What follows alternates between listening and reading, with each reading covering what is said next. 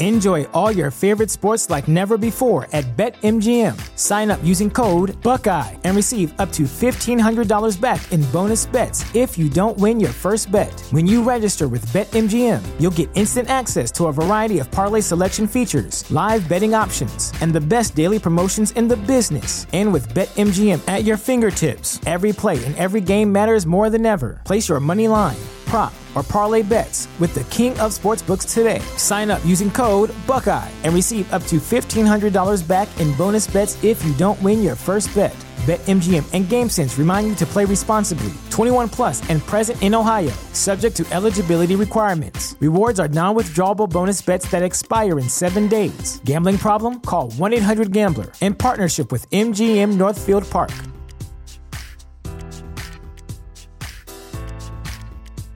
The future is a hefty responsibility and not one that we take lightly. But then taking things lightly has never been what Hefty is about. That's why we've created the Hefty Renew program that turns hard-to-recycle plastics into valuable resources like park benches and building materials.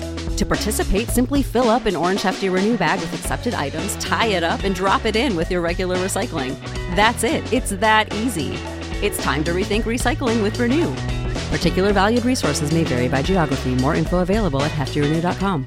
Support for this podcast and the following message come from Corient. Corient provides wealth management services centered around you. They focus on exceeding your expectations and simplifying your life. Corient has been helping high achievers just like you enjoy their lives more fully, preserve their wealth, and provide for the people, causes, and communities they care about. As one of the largest integrated fee-only registered investment advisors in the U.S., Corient has deeply experienced teams in 23 strategic locations. Corient has extensive knowledge spanning the full spectrum of planning, investing, lending, and money management disciplines. Leverage Corient's exclusive network of experts to craft custom solutions designed to help you reach your financial goals, no matter how complex they may be. Real wealth requires real solutions. For more information, connect with a wealth advisor today at Corient.com. That's Corient.com. Corient.com. You know how to book flights and hotels. All you're missing is a tool to plan the travel experiences you'll have once you arrive. That's why you need Viator. Book guided tours, excursions, and more in one place. There are over 300,000 travel experiences to choose from, so you can find something for everyone. And Viator offers free cancellation and 24/7 customer support for worry-free travel. Download the Viator app now and use code Viator10 for 10% off your first booking in the app. Find travel experiences for you. Do more with Viator.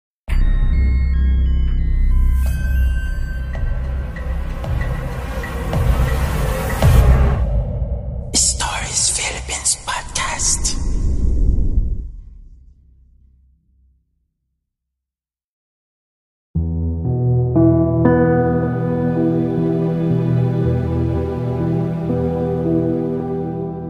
Piling ko na tong gamot, Mi. Sige, kailangan na nga ni Mama mainom yan mamaya. May pera ka pa ba dyan? Tanong ng Mrs. Tironi habang kinukuha nito ang wallet sa loob ng dala nilang malaking bag. Okay na, Mi, meron pa. Ako nang bahala dito. May kasama pang ngiti na sabi ni Ronnie sa kanyang asawa. Unang araw nila yon sa provincial hospital. Na-confine ng biyena ni Ronnie dahil sa sakit na diabetes. Actually ay 10 years na itong may ganong sakit, pero this past few weeks lang naramdaman ng kanyang biyena ng sobrang panghihina sa katawan. At nang dalhin nga nila ito sa doktor ay napag-alaman na napakataas ng blood sugar nito. Empleyado ng pamahalaang panlalawigan si Ronnie. Kaya nagpasya silang mag-asawa na doon na lang dalhin ang kanyang benan. Nang mga panong iyon ay gipit din kasi silang mag-asawa. Bukod pa sa nalalapit na ang enrollment ng kanilang anak na kailangan din nilang paglaanan ng gastos. Sa pampublikong ospital na yun ng kanilang probinsya ay tiyak nilang kahit papaano makakatipid sila. May mga gamot at iba pang pangailangan ng pasyente sa ospital na sinasubside ng pamahalang panglalawigan, lalo pat empleyado o kamag-anak ng empleyado ng pamahalang panlalawigan ng pasyente. Sa medical ward sa second floor, na-confine ng biyena ni Ronnie. Pagkababa ng hagdan ay dumiretso na agad siya sa labas ng ospital para bumili ng gamot dahil walang stock ang hospital pharmacy. Sa labas ng ospital ay makakapamili ng mga gamot sa nakailerang pharmacy doon. Matapos mabili ang prescribed na gamot ay bumalik din agad ng ospital si Ronnie. Pagpasok niya sa gate ay madaraanan niya ang paradahan ng mga sasakyan ng mga nagtatrabaho sa ospital. Dooy napansin niyang nakatingin sa kanya ang isang lalaki na nakaupo sa isang nakaparadang motorsiklo. Hindi niya matiyak na kilala niya ang lalaki pero kumakaway ito sa kanya at kumiti. Medyo may kadiliman na sa lugar na yun kaya minabuti niyang lumapit sa kinaroroonan ng lalaki. "Sir, anong ginagawa niyo rito?" tanong ng lalaki. "Julius, ikaw pala yan. Dito ka ba na-assigned?" "Yes sir, kakalipat ko lang last month. Kaya pala nawala ka sa Kapitolyo." "Oh sir, may pasyente ba kayo dito?" "Oo, biyenan ko. Diabetic." "Naku, pangmayaman niyang sakit ng biyenan niyo sir." Napailing si Ronnie sa sinabi ng kausap. "Oo, sinabi mo pa. Lalo pat ngayon nag-i-inject na ng insulin." "O sige dadaling ko na muna tong gamot. Baka kailanganin na." "Okay sir. At sir, nga pala, salamat sa lahat ng tulong nyo." Sabay ngiti ni Julius sa kanya. 2 araw lang ang tinagal ng kanyang biyenan sa ospital at na-discharge na rin ito. Pinayuhan ito ng doktor na i-maintain mabuti ang mga prescribed na medicine at makabubuti na magkaroon ng change of his lifestyle nga daw. Napakahilig kasi sa soft drinks ng kanyang biyenan at sa mga iba pang matatamis na pagkain. Kahit alam na bawal ito simula pa nung unang madetect ang sakit na diabetes ay hindi talaga ito mapigilan. Pero ngayong nagkaroon na ito ng malalang diabetes ay sa palagay naman ni Ronnie na magbabago na rin ito. Hindi biro ang nararamdaman nitong panlalambot ng buong katawan nang dalhin nila ito sa ospital ng nakaraan lamang. Nakapasok na ng opisina niya si Ronnie. Lunch break noon nang magkita sila ng isa niyang kaibigan na bading sa Kapitolyo. "Oh, bakit mo nga yatang Biyernes Santo yung mukha mo, Ricky?" Hindi umimik ang tinanong niya.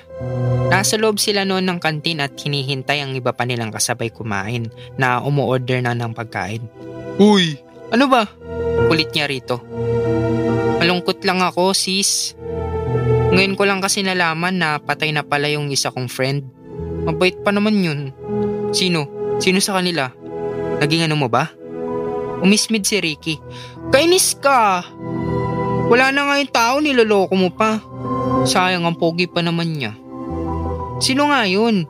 Si Jobel? Si Arman?" "Hoy, gaga. Buhay na buhay pa yung mga papa kong yun, no? Yung ex ko na PSD ang sinasabi ko sa'yo." Loko siyang to. "Si Julius. Di ba nga nakasama ka pa namin sa inuman?" "Namatay? Loko mo. Nagkita pa kami sa ospital itong weekend. Di ba nga na-ospital yung biyenan ko? Sira ka ba?" Naibulas niya. "Di magandang biro yan, Ricky. Ikaw ang loko-loko. Kapatid niya nga nagsabi sa akin na nitong weekend lang inilibing si Julius." Doon nalaman ni Ronnie na naaksidente pala si Julius sa motorsiklo habang papauwi galing sa duty sa ospital. Malapit na mag-uwian sa Kapitolyo ay hindi pa rin talaga mawala sa isipan ni Ronnie ang tungkol sa sinapit ni Julius. Nararamdaman pa rin niya ang pagtayo ng balahibo sa buong katawan kapag naiisip na nagpakita nga ito sa kanya noong gabi ng araw mismo na ililibing siya. Batid na ni Ronnie na totoo ang ibinalita ng kanyang kaibigan na si Ronnie. Nalungkot din siya para kay Julius. Alam na niya ngayon kung bakit ito nagpakita sa kanya noong araw na inilibing ito. Para pasalamatan siya, napapairam kasi niya ito ng pera kapag ito ay gipit. Nung nasa Kapitolyo pa ito nakadistino. Nangiti siya. Actually ay may utang pa nga itong hindi nababayaran sa kanya. Naibulong tuloy niya. "Okay na pare. Bayad na. Julius, kalimutan mo na yun. Rest in peace." Julius, sa panulat ni TJ Antaso.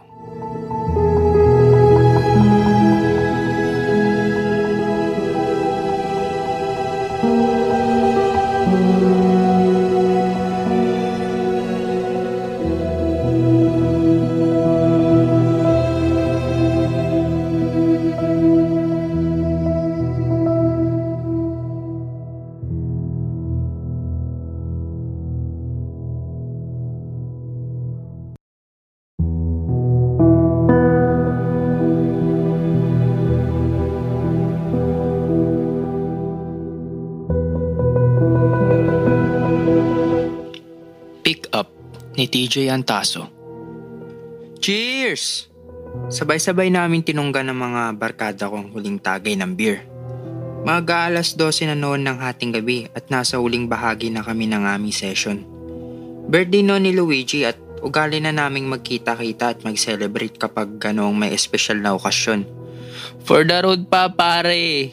Gusto nyo pa ba? Alok ng celebrant na medyo gumagaralgar ng antinig. Ayoko na, pare. Si Ompong. Masusuka na ako, pare. Tama na to. Si Jay. Tinignan ko ang mga bote na nakalapag na sa sahig. 2 bote na ng Jack and Daniels at isang case ng beer na said na lamang ang laman. Luigi, okay na to. Sob na rin ako, pare. O sige. Kung okay na kayo, di okay na rin ako. Ahay! Let's go! Malakas na sigaw nito. Nagkatawanan ng magbabarkada. May kalokohan talaga si Luigi.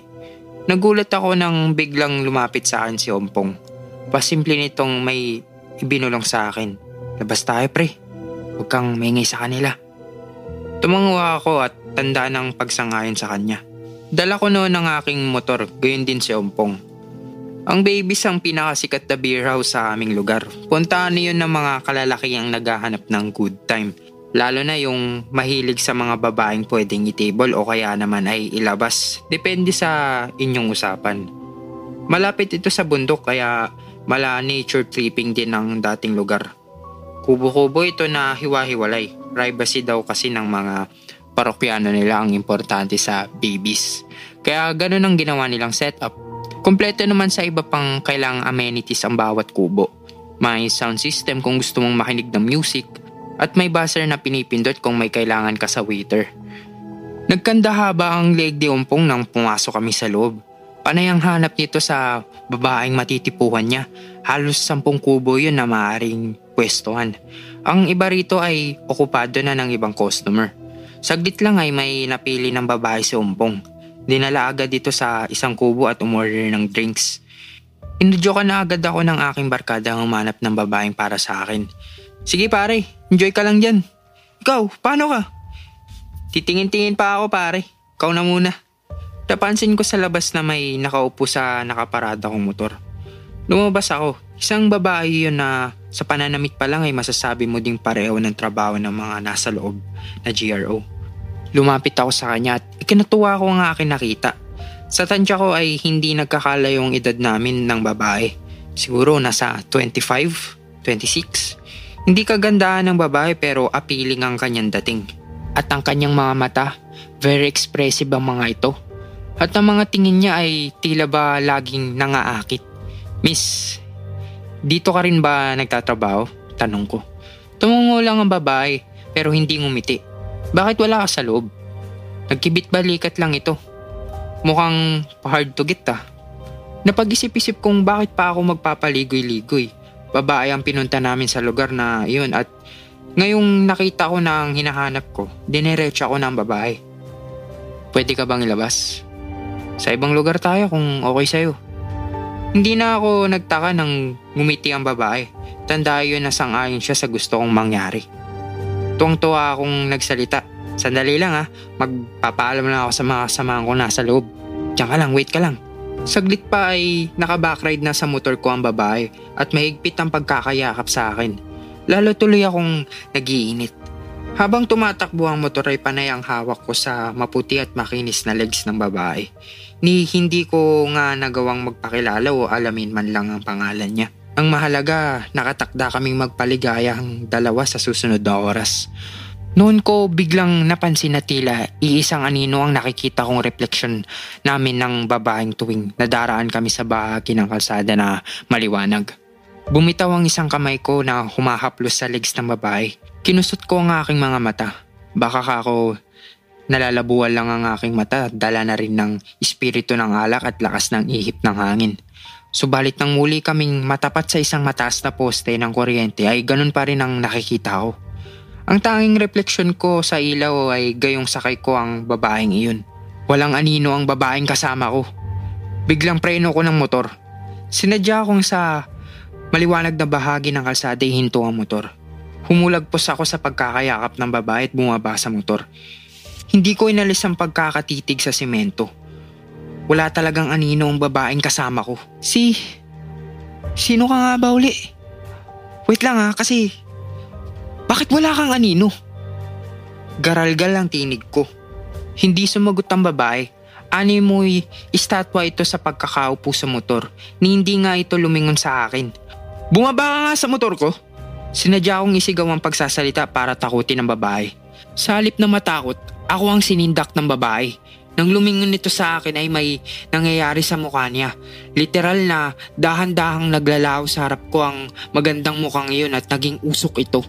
Maging ang kanyang katawan hanggang dumako sa kanyang mga paay, dahang-dahang naging usok at naglaho sa hangin.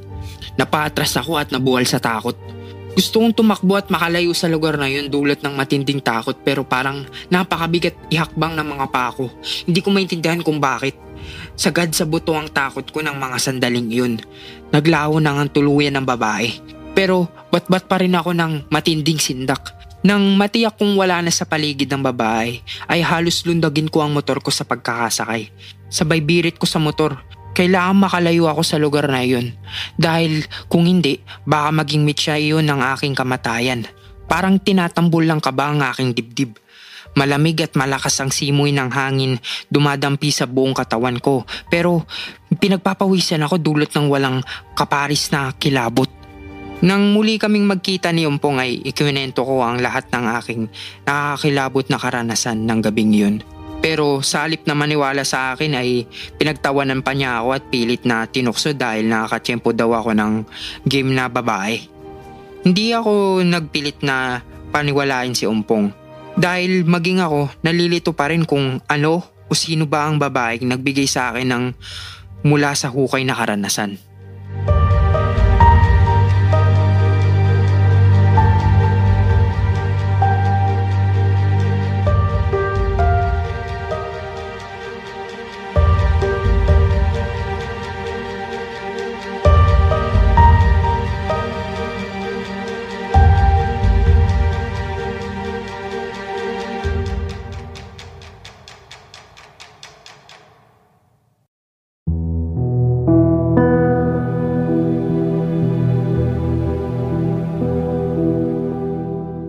Sindak ni Rufino Crisologo.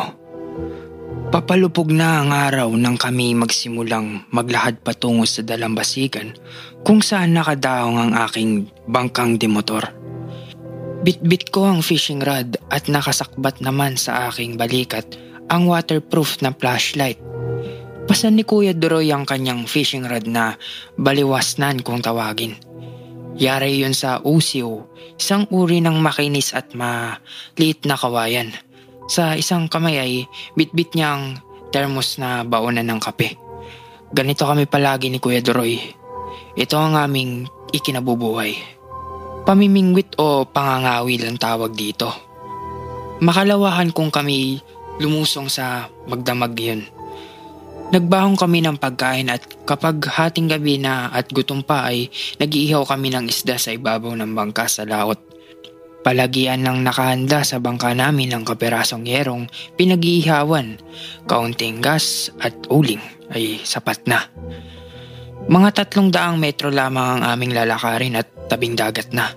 Mula roon ay ipapalahot kami ng mas 10 kilometro pa, lampas sa karaniwang dinaraanan ng barkong nagpaparoot para ito sa Maynila at Kabisayaan. Malalalim na nga roon kaya malalaking isda ang aming nauhuli. Pagsapit sa tabing dagat ay itinulak namin ang bangka. Si Kuya Duroy ang pumwesto sa unang katig at ako naman ang nasa kahulian. Hila niya at tulak ko naman ng bangka patungo sa malalim kung saan pwede na kaming sumakay at panda rin ang motor. Sumakay na rin si Kuya Duroy. Malalim na kaya ako rin ay sumakay na.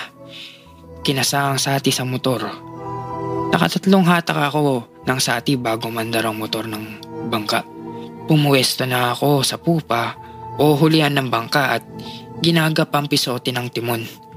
Hawak ko sa kaliwa ang malaking tansi na konektado naman sa silinyador ng motor. Tahimik si Kuya Duroy na nakaupo sa prowa Malinaw ang hubog ng kanyang anyo na nakatapal sa mga pulang kapaligiran o tawag na horizon sa Ingles. Nang maya-maya'y biglang mangalisag ang aking mga balahibo. Walang ulo ang anino ni Kuya Duroy. Jesus Mariosep! Napabigkas ako ng malakas. Pinitiwang ko ang tansi at hinaplos ang aking mukha saka ako siya tinawag ng malakas. Kuya Duroy! Bigla, kompleto na ang anino ni Kuya Duroy. May ulo na siya. Totoo ba yun? Baka naman namamalikmata lamang ako. Wala. Sagot kong pilit. Itinago ang nararamdamang takot. Naalala ko ang kasabihang mamamatay na raw ang sinumang taong makitang walang ulo. Sana hindi totoo yun. Sana guni-guni ko nga lang lamang yun. Matagal na kaming naglalayag at malayo na sa tabi ng nararamdaman kong bumabangon pa rin ang aking buhok sa batok kapag bumabalik sa aking guni-guni ang anyubog ni Kuya Duroy na walang ulo. Kitang-kita ko talaga yun at hindi ako maaaring magkamali. Pagdating namin sa lugar na tansya ko'y dating kawilan namin ay pinatay ko ang motor at inulog naman ni Kuya Duroy ang pondo o angkla at nagsimula na kaming mamingwit. Nasa prowa siya at nasa pupa ako. Mahaba rin ang bangka, mga 12 metro. Marahil at magsisigawan na kami kung maghuhuntahan habang naghihintay ng dawi. Kaya tahimik lamang kami. Kapag may kumagat o dumawi at nahuli ay saka ko lamang naririnig si Kuya Duroy. At gayon din ako. Maliwalas ang langit. Halos walang ulap. Tansya ko sa tayo ng mga bituin at tala ay pasado 12:00 na. Talagang tagdilim kaya magdamag na walang buwan. Malimit ang dawi naming dalawa at hindi na kukulangin sa 10 kilo ang huli ko. Siguro kay Kuya Duroy ay mas marami at mas malimit kasi ang dawi sa kanya. Ay! Ang laki nito! Sigaw ni Kuya Duroy. Ang lakas! Baka pating, sabi ko naman. Laruin mo para mapagod. Ganon ang ginagawa ng aking bayaw. Hinatak niyang unti-unti ang nagwawalang isda at nang tumigil ito sa pagpusag sa gilid ng bangka ay tinaas na niya ito. Ang haba! Ding! Flashlight! Flashlight! Dali-dali kong ginagap ang aking flashlight at itinutok iyon sa prowa. Jesus Mariosep! Ang malakas kong sambit. Hindi ang pumapalag na malaking isda ang biglang naghatid sa akin ng hindi maipaliwanag na takot, kundi ang mismong itsura ni Kuya Duroy. Naroon ang kanyang ulo pero ang nakikita ko'y bungo. Oo, bungo. Nakangiting bungo. Kuya Duroy! Malakas ang pagkakatawag ko sa kanya. Nabitiwan ko ang flashlight na sumawsaw sa tubig. Buti na lamang at nakasakpat pa sa aking balikat ng strap. Dali-dali kong kinuha yun at muling itinutok kay Kuya Duroy. Tuwang-tuwa siyang nakatayo bit-bit ang malaking isda na hindi marahil kukulangin sa 10 kilo. Diba barakuda to? Tanong niya. Hindi agad ako makasagot. Buo na uli ang mukha niya. Hindi na nga bungo ang itsura niya pero ang buong balahibo ko'y nakatayo pa rin lahat. At wala yata akong laway. Ding, bakit sa mukha ko nakatutok ang flashlight mo? Oo nga, barakuda nga yan. Sabi ko sabay lipat ng liwanag ng flashlight sa malaking at mahabang isda. Pagod ako, sabi ni Kuya Duroy. Inilagay niya ang malaking isda sa lunas o ilalim ng bangka at tahimik na naupo sa prowa. Pahinga ka muna, mag-ihaw na tayo at makakain muna, sabi ko habang hinihigit pataas ang aking kawil. Hindi mapaknit sa aking isip ang bungong mukha na yun ni Kuya Duroy. Naghahatid yun ng hindi ko may paliwanag na takot.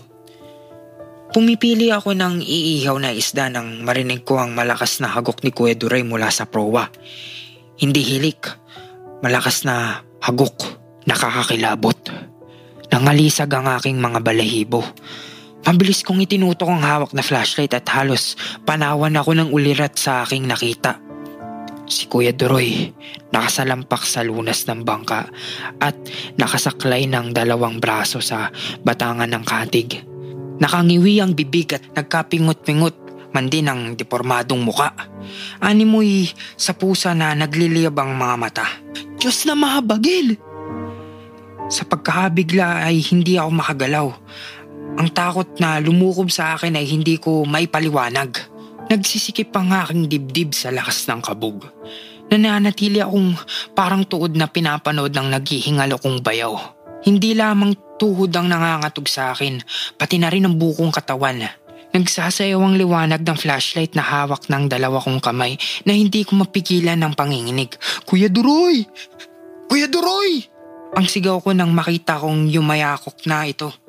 Kailangan lakasan ko ang aking loob. Walang ibang maaaring tumulong sa aking bayaw. Sa wakas ay naigalaw ko na ang aking mga paa. Nanginginig ang aking kabuuan habang iniyuyugyug at sinisigaw ang pangalan ng aking bayaw. Nanginginig ang aking kabuuan habang niyuyugyug at isinisigaw ang pangalan ng aking bayaw. Sinalat ko ang pulso na wala na. Wala na rin pintig sa siko at kilikili. May bahagyang kibot akong naramdaman sa puno ng leeg. Kuya Duroy! Kuya! Kuya Duroy!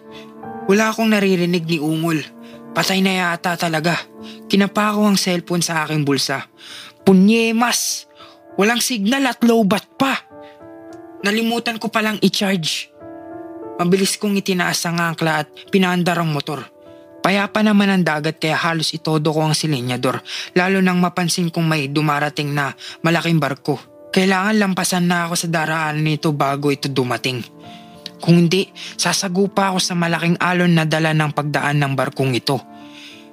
Binuksan ko rin ang flashlight para makita ako ng barko at maiwasan ako kung sakaling manganib na ako'y abutan o mabangga. Awa naman ng Panginoon ay naunahan ko ang barko at pagkalipas ng halos 1 oras na paglalayag ay narating ko ang dalampasigan. Pusikit ang dilim. Hindi ko na inintindihan ang anumang gamit namin sa bangka. Pinasan ko si Kuya Duroy at sa tanglaw ng flashlight ay tinuntun ko ang daang pauwi sa kanilang bahay. Nagawa ko pang tawagin ang kapatid kong si Ate Nelly at nasabi sa kanyang inatake ang kanyang asawa bago tuluyang nagdilim sa akin ang lahat. Nang magkamalay ako'y kalong-kalong na ako ng aking asawang si Joby na umiiyak. Si Kuya Duroy, ang una kong tanong, isinugod daw sa ospital sa Kabayanan. Pero hindi na na-revive. Ngayon, araw na lamang kung ako ay mamingwit, lalo't nag-iisa. Lumulusong pa rin ako sa gabi kung may kasamang 3 hanggang 4. Hanggang sa ngayon ay nanginginig pa rin ang aking katawan kapag naalala ko ang gabing yun. At hanggang sa ngayon ay hindi ko pa rin kayang ipaliwanag kung papaanong nagawa kong ipasan at itakbo ng 300 metro si Kuya Duroy na mas malaki at mas mabigat kaysa sa akin.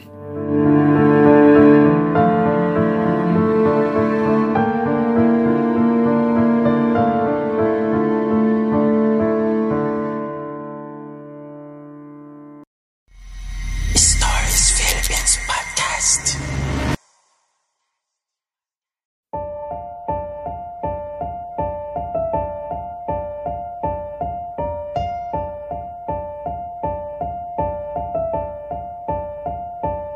Playground ni TJ Antaso. Dota, isang sikat na internet-based game ang pinagkakaabala na magkakaibigang Derek at June. Tuwing weekend, kung kailan ang mga magulang ni Derek ay dumadalo sa pagpupulong ng mga social group na kinabibilangan ng mga ito sa kanilang komunidad, saka matyagang nag-o-online ang mga magkakaibigan upang makisali sa larong Dota sa internet. Ang Dota ay isang internet game kung saan kailangan mong pumili ng mga good guy na tinatawag na Sentinel at mga buddies o Scourge na iyong lalaruin. Ito ay isang team game. Kailangan magkaroon ng teamwork ang mga naglalaro at ang objective ng game ay ibagsak ang base ng katunggali. Sakit ng mata ko, Derek. Sinambit ni John nang nakatitig pa rin sa laptop na nasa kanyang harapan. Mag-offline ka kaya muna. 2 oras na rin tayo naglalaro, tol. Medyo maapdi na nga rin yung mata ko eh. Ikaw, okay lang ako pare. Ikaw, okay lang ako pare. Panay ang atake ng kalaban eh. Mahirap na baka malusutan pa tayo. Sagot ito na seryosong nasa harapan ng kanyang desktop. Magpapaangil lang ako sandali sa labas. Bibili rin ako ng candy. Sige, pero bilisan mo tol ah. Saka XO ang bili mo para sa akin man. Okay, nasa loob ng isang sikat na subdivision sa Paranaque ang bahay ni Derek. Middle class subdivision ito na medyo nakakariwasa sa pamumuhay ng mga nakatira. Malapit lang sa clubhouse ang bahay ni Derek kung saan may maliliit na sari-sari store. Pagkabili ng iba't ibang candy ay naglakad din agad si June pabalik sa bahay ng kaibigan. May mga 4 na minutong lakarin din ang layo ng tindahan sa bahay ng kanyang kaibigan. Habang pabalik sa bahay ng kaibigan, inaliw ni June ang sarili sa pagmamasid sa mga naggagandahang bahay na kanyang nakikita. Ha? Ayos yun ah. Bigla siyang napatigil sa paglalakad, napangisi. May nakita siyang 2 nilalang na nasa playground at tila nagdi-date sa ganong oras ng gabi. Malaki ang playground na yun. Maraming malalaking puno sa paligid. Maayos at palaging trim ang mga damo. Marami ring benches na maaaring pagpahingaan. Kompleto ang palaruan ng mga bata, may mga swing, slide at marami pang iba. Dala ng kanyang kuryosidad, nagkubli si June sa isang puno kung saan malaya niyang nakikita ang 2 tila magkasintahan na naglalambingan habang nakaupo sa damuhan malapit sa isang punong nara.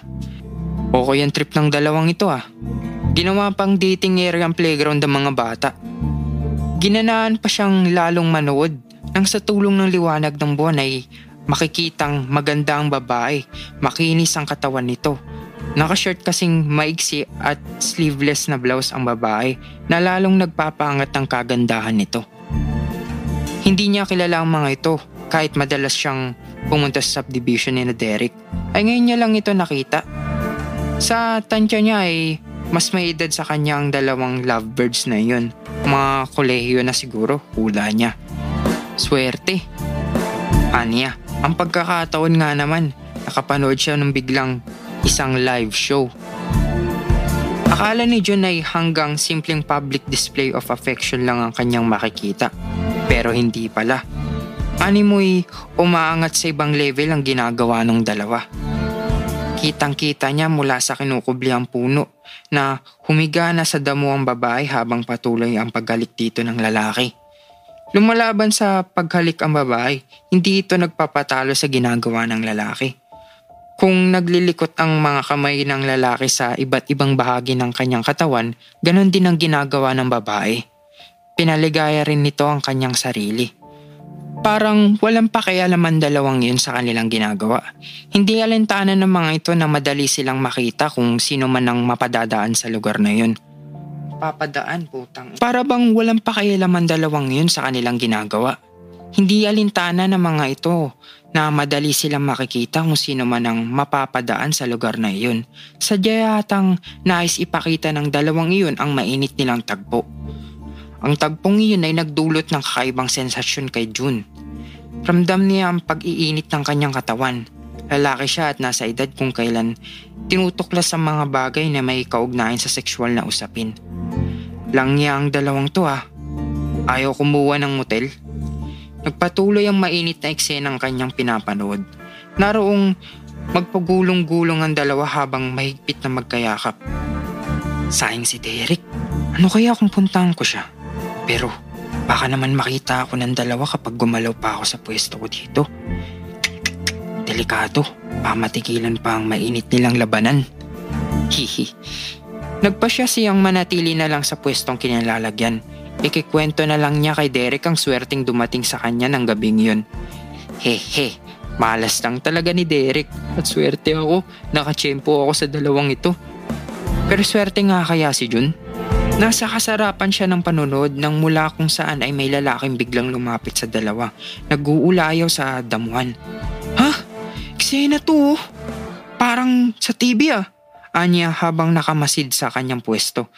Pero hindi niya sukat akalain ang mga sumusunod na pangyayari. Kitang-kita niya nang walang habas na saksakin ng lalaking yun ng lalaki at babae. Malademonyo itong nagpatuloy sa pagsasaksak sa kawawang mga nilalang. Walang pangkandungan kung saan man niya masaksak ang biktima. Parang binuhusan ng malamig na tubig si June.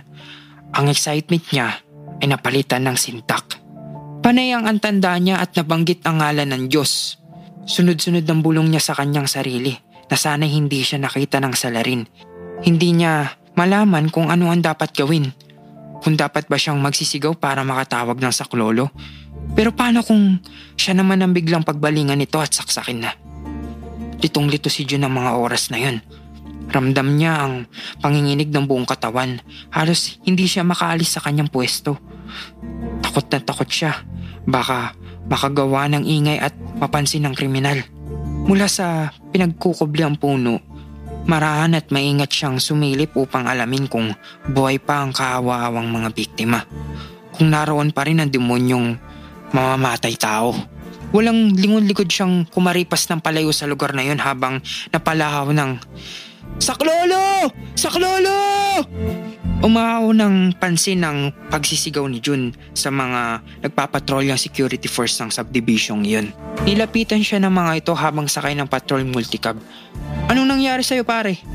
Maagap na tanong ng isa. May pinatay po doon sa playground." Habol ang hininga ni Jun habang itinuturo ang lugar kung saan niya nasaksihan ang kahindik-hindik na krimen. "Sigurado ka ba?" Opo, meron po talaga dun. "Sumakay ka nga dito ka dali, babalikan natin." Opo, tara po, bilis." Ilang saglit lang ay naroon na sila sa playground. "Jun, ano nangyari sa'yo? Bakit ang tagal mo?" Si Derek na nooy hinahanap na ang kaibigan. "May nakita daw na krimen tong kaibigan mo dito sa playground." Sabat ng isang security guard. "Talaga? Saan yun?"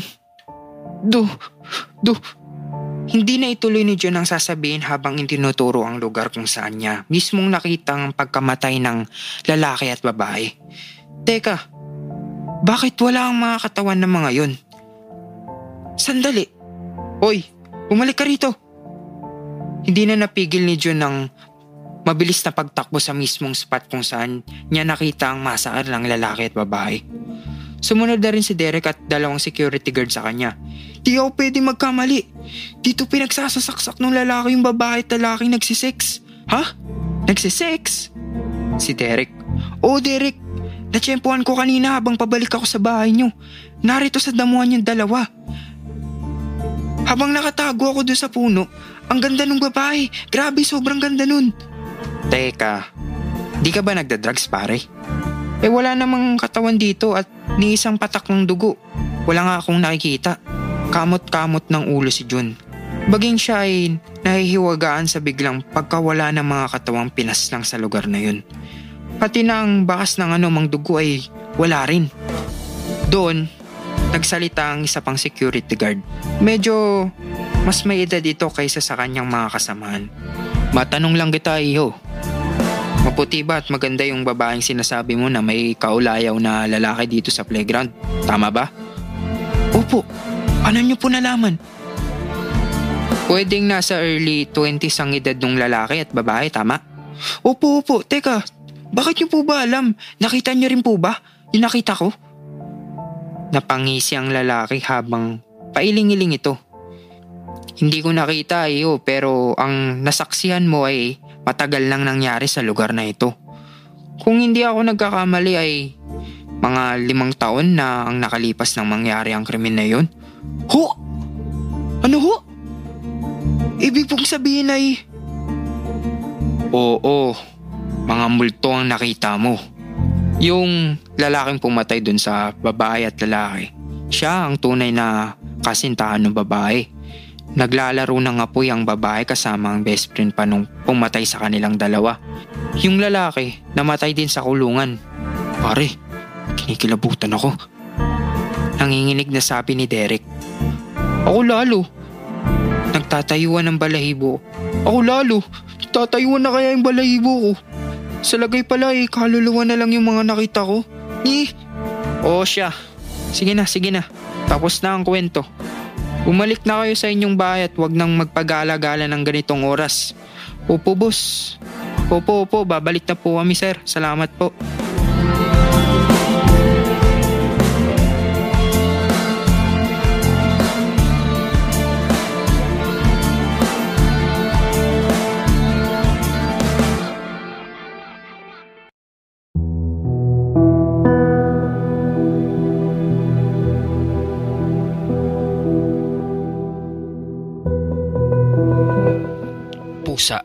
ni Rufino Crisologo.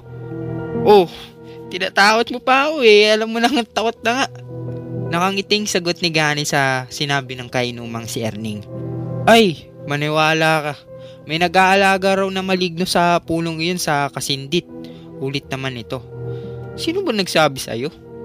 Halos lahat ng dumaraan doon, lalo na kung sa gabi, kung ano-ano ang nakikita nila roon. Ano-ano raw? Minsan daw aso, minsan baboy, pero kalimitan ay pusa. Pusang itim. Yun pala naman eh. Ano naman dapat ikatakot sa mga hayop na iyon?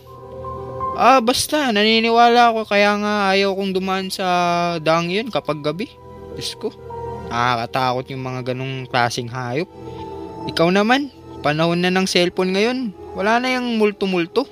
1 taon na lamang at magiging engineer na si Gani. Pagdating niya kanina mula sa Maynila, ay si Erning na kababata at kaibigan ang agad niyang pinuntahan. May bit-bit na siyang inumin nang pumunta sa bahay nito. Maghahating gabi na nang sila'y tumigil sa pag-inom at medyo malalim-lalim na ang tama ni Gani. Yang sinasabi mong pusa pare, kapag gumara-hara sa daraanan ko ay papakainin ko ng bala. At binunot pa ni Gani sa kanyang bewang ang 38 de bola. Hindi naman siya kalasingan, maligahay kalakasan. Ika nga, ang kanilang bahay ay nasa labas ng kabayanan. Mga kalahating kilometro ang tutuntunin niyang aspaltadong national highway bago siya kumaliwa sa rough road papunta sa daang barangay.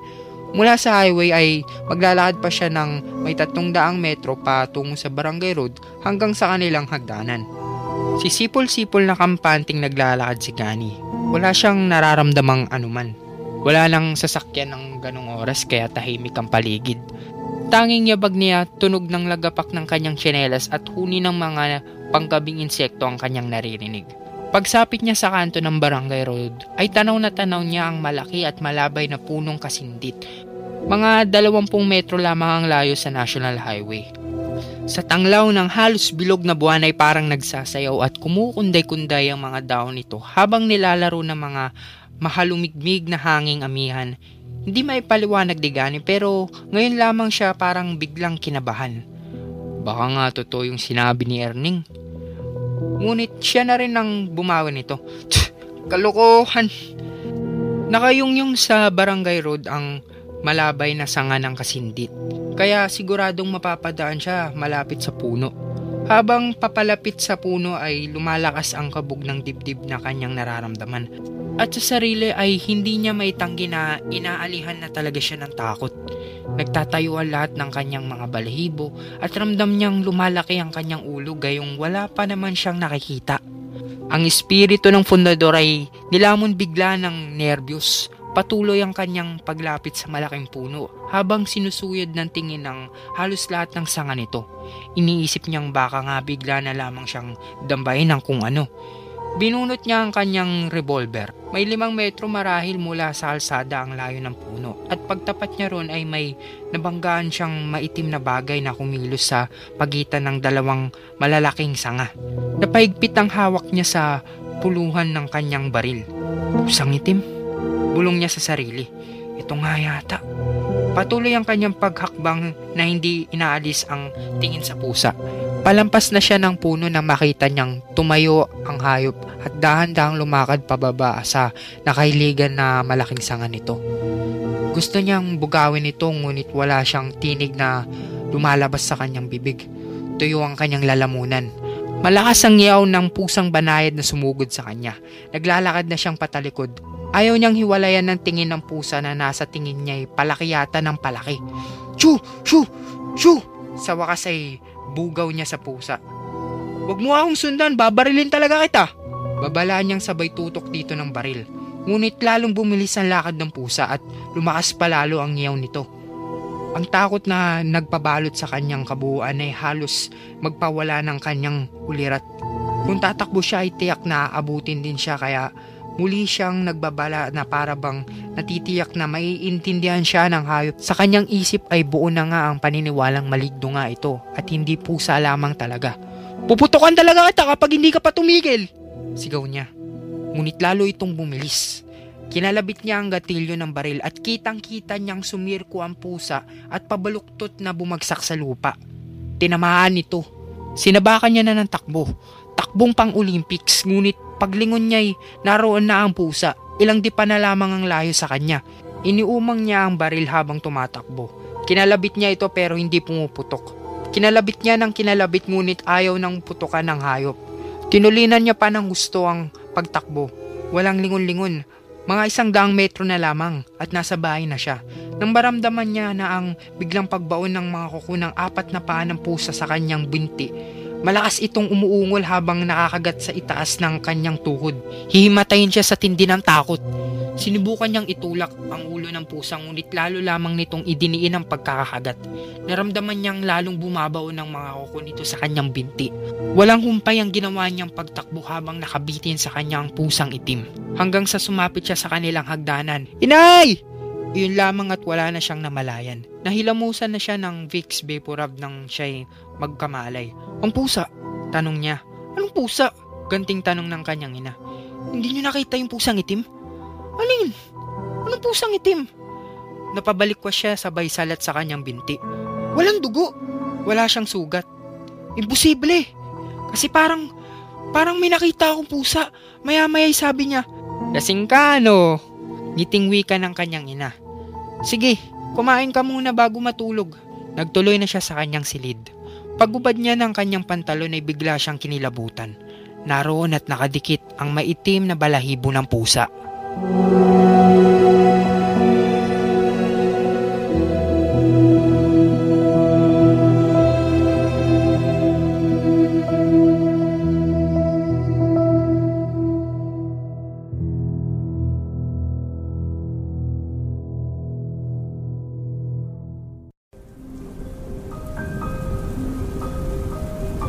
Kung kayo ay may mga istoryang nais ibahagi, mangyari lamang na sumulat sa aming Facebook page na Stories Philippines Podcast o di kaya ay mag-email sa storiesphpodcast@gmail.com. Matatagpuan ang mga link na iyon sa ating description. Hanggang sa muli, maraming salamat mga kaistorya.